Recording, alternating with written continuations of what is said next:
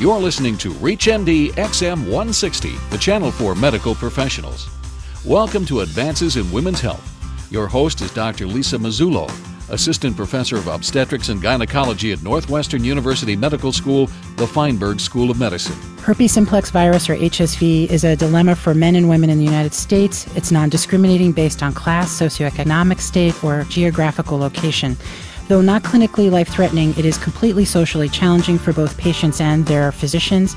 Today, to discuss this with us is Dr. David Soper, the Vice Chair of the Department of OBGYN and Professor of Medicine at the Medical College and University of South Carolina, talking to us today about the challenges of herpes simplex virus. Welcome, Dr. Soper. Thank you, Lisa. So, do you think there's a difference in the trend of herpes in women today compared to 10 years ago? Well, I think there's a tremendous increase in awareness with the recent seroepidemiologic studies that suggest that 1 in 5 Americans, or at least 50 million Americans, are infected with genital herpes.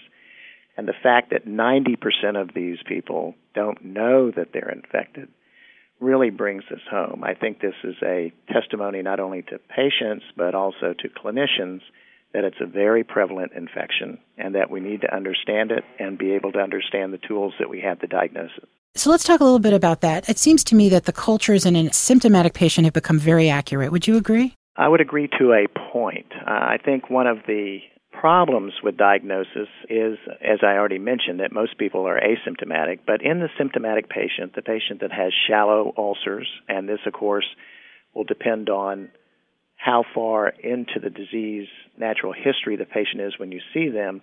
But the culture early on, when the patient has a blister, a pustule, or a shallow ulcer, has a very high degree of sensitivity. However, as soon as that shallow ulcer starts to heal, and particularly once it's crusted over, the culture tends to be falsely negative in many of those patients. It's for this reason that we now have adopted serology as a concomitant intervention and test in managing patients with symptomatic disease. Tell us a little bit about how you would recommend serological assays to be used for these patients. Well, we know that genital herpes can be caused by either type of herpes simplex virus. Of course, type 1 has traditionally been the kind of virus infection that causes the fever blister. Type 2 reliably indicates a patient that has an infection of the genitals. So in a patient that has a herpetic lesion on the genitalia, certainly culture would be the primary way of identifying that particular ulcer as being caused by herpes. But because of the relative insensitivity, depending on the history of this ulcer, serology should be drawn, and that serology should be drawn for HSV type 2 and for type 1. If the patient ends up with a negative culture, but a positive serology for HSV 2, then that ulcer was due to genital herpes. If the patient has HSV1 serology that's positive and has no history of a oral labial lesion on the lip of the mouth, then it's arguable but possible that that genital ulcer in the vaginal area may be due to HSV1 type genital herpes. So, the challenge I find when I take care of patients, or they find out they have herpes, you have a positive type 2 culture in the vagina because you happen to catch them at the right time, and their partners tell them that they've never had any symptoms and they have no knowledge of this particular disease for themselves. Is the serological testing really something that could be helpful in that scenario to identify the risk of the partner? No doubt about it. First of all, I think we need to be very specific about the serology that we're ordering. These serological tests have to discretely identify antibody of the herpes virus to glycoprotein 1, which would be HSV1, or glycoprotein 2, HSV2, because there's other laboratory testing available out there that the clinicians could order inappropriately. So it has to be a very specific, type-specific serology for genital and oral labial herpes. Secondly, the patient that you've just described, where she has a new onset disease, her partner's status is unknown. By drawing serology on that partner, you can determine if he actually has the infection as well. And if you think about it, this would be a very common scenario because transmission occurs in an asymptomatic state. People that have genital ulcers on the penis or on the vulva are not going to be having sexual intercourse because it's going to be too uncomfortable. It's that asymptomatic shedding that's responsible for that transmission. And this leads to one of the greatest things I wanted us to review, which is that for a long time, people used to say, well, if you didn't have symptoms, you were not going to give it to your partner, more than 3% of the time. And I think it seems like we're shedding when their patients are asymptomatic or symptomatic, and that their partners are at equal risk at this time. Do you agree with that? I couldn't agree more. I think the way I look at it is the risk of somebody who is infected with genital herpes of shedding is about 1% per day. So there's never a day that goes by that there isn't some risk that they'll be shedding, and therefore there's never a day that goes by there isn't a risk that that person, if they're having sexual intercourse, might transmit the virus onto a susceptible partner. So what do you tell the patient in your practice in how to reassure them or treat them in this kind of circumstance if they're with a partner who's never had herpes themselves in the past? First of all, this is not an uncommon scenario. A patient, I'm a gynecologist, so a woman will come into my office. She has a history of having genital herpes. It's proven without a shadow of a doubt, maybe by a positive culture. And she has a new sex partner, and she really cares to ensure that she doesn't transmit the virus onto this new sex partner. The first thing we would do, knowing the prevalence of the disease in our population, again, 1 in 5 Americans having this infection, is to test the partner serologically. He's got a great chance of actually already having HSV2 or HSV1. And then we can sit down with the patient, discuss his serology, and discuss his risk. If he is HSV2 positive, she's HSV2 positive, then he's not going to be reinfected by her, and it's safe for them to have sexual intercourse from a herpes perspective and not worry about transmission. On the other hand, if he's HSV2 negative, then he does stand a risk of being infected by having unprotected sex with his partner. That risk is about 12% per year. And there actually are some discordant couples that actually never seroconvert, but that's unusual.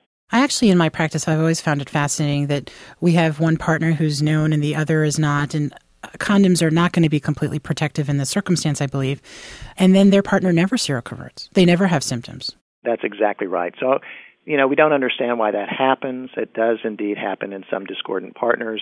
I think your comment about condoms is very appropriate. It indeed does decrease the risk of transmission. It doesn't eliminate the risk of transmission. If you're just tuning in, you're joining Dr. David Soper and I, who are discussing the challenges and some of the new trends and treatments for women who are suffering from HSV or herpes infection.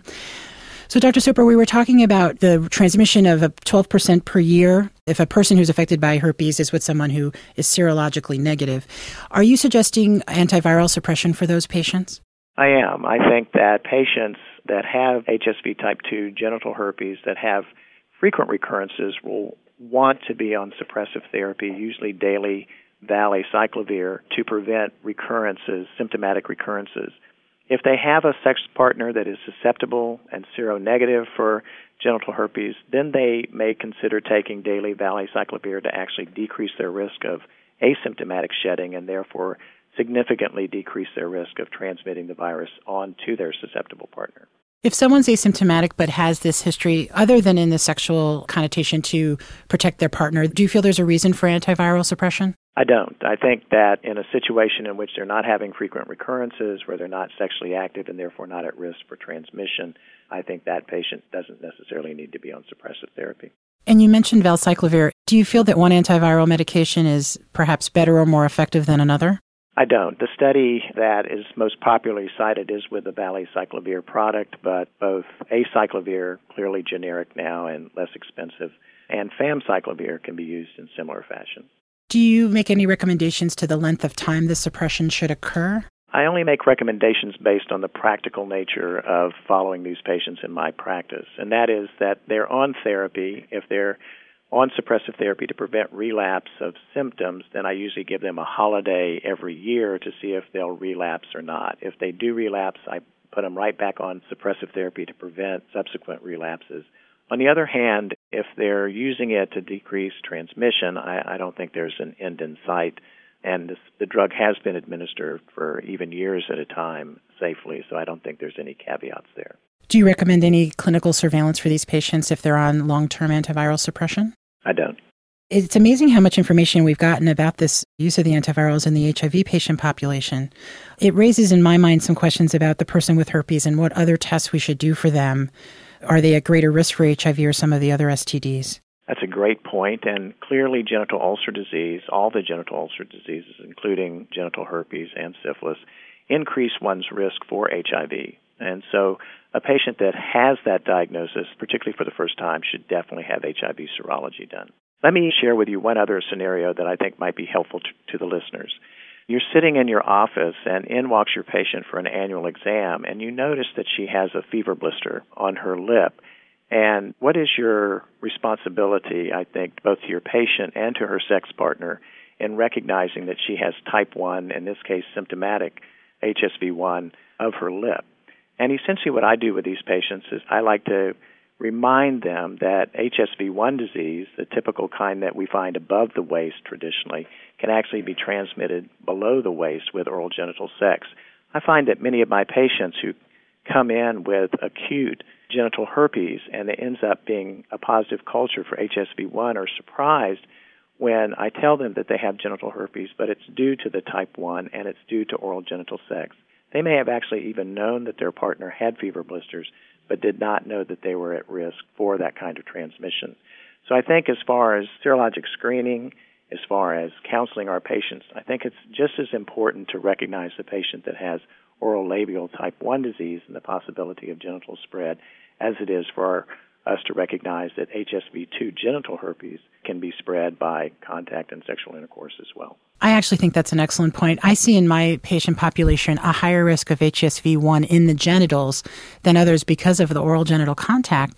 I also think part of it is that often men don't utilize the healthcare system the way women do and are not aware of that relationship, and so may not even tell their partner that that's going on because they have no knowledge that it's a risk. I think your practice is not unique. When looking at the medical literature on this, there actually are some areas of the country in which serologic and culture data suggest that HSV1 is the predominant cause of genital herpes. So I think it's a changing epidemiology to some degree in many parts of the country. What do you suggest to patients who do have an oral sore as far as either medical treatment, suppression, or avoidance of sexual activity while they have a lesion? Essentially a very similar counseling session as I would with genital ulcers, and that is that it's certainly somebody who has an active outbreak either on the genitals or on their lip is going to be shedding large amounts of viruses and therefore increase the risk of transmission. They certainly should abstain from any contact, not that they're interested because of the discomfort associated with it anyway, but they should definitely abstain from contact. Then it would help if they could understand the serologic susceptibility of each other. So I think serologic screening in both partners to understand who's infected with which virus and understand that if one is seropositive and the other is seronegative, that means the seronegative person is going to be susceptible. And then you can discuss about strategies for decreasing risk of transmission, and that's going to be condoms with intercourse, and it's going to be valacyclovir or acyclovir or famciclovir suppression in the patient that is infected, and then just the knowledge that patients are at risk. Now, many patients may go ahead and decide that the risk is not so great that they would avoid their sex partner or their loved one, and I think that that's perfectly acceptable as well. Particularly with long-term risk of herpes not leading to other medical sequelae, I find that patients often decide that as well. Do you anticipate in the future of HSV research or treatment that we may actually have a vaccine against HSV?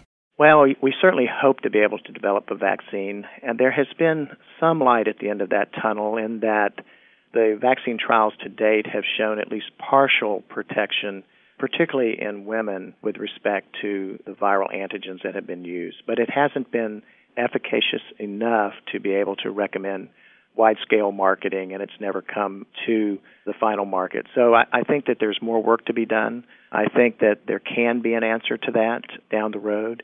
And I think that is really the basis that is needed to decrease this infection because it's almost endemic in the population, and the only way we're really going to get ahead of it is to be able to develop a vaccine.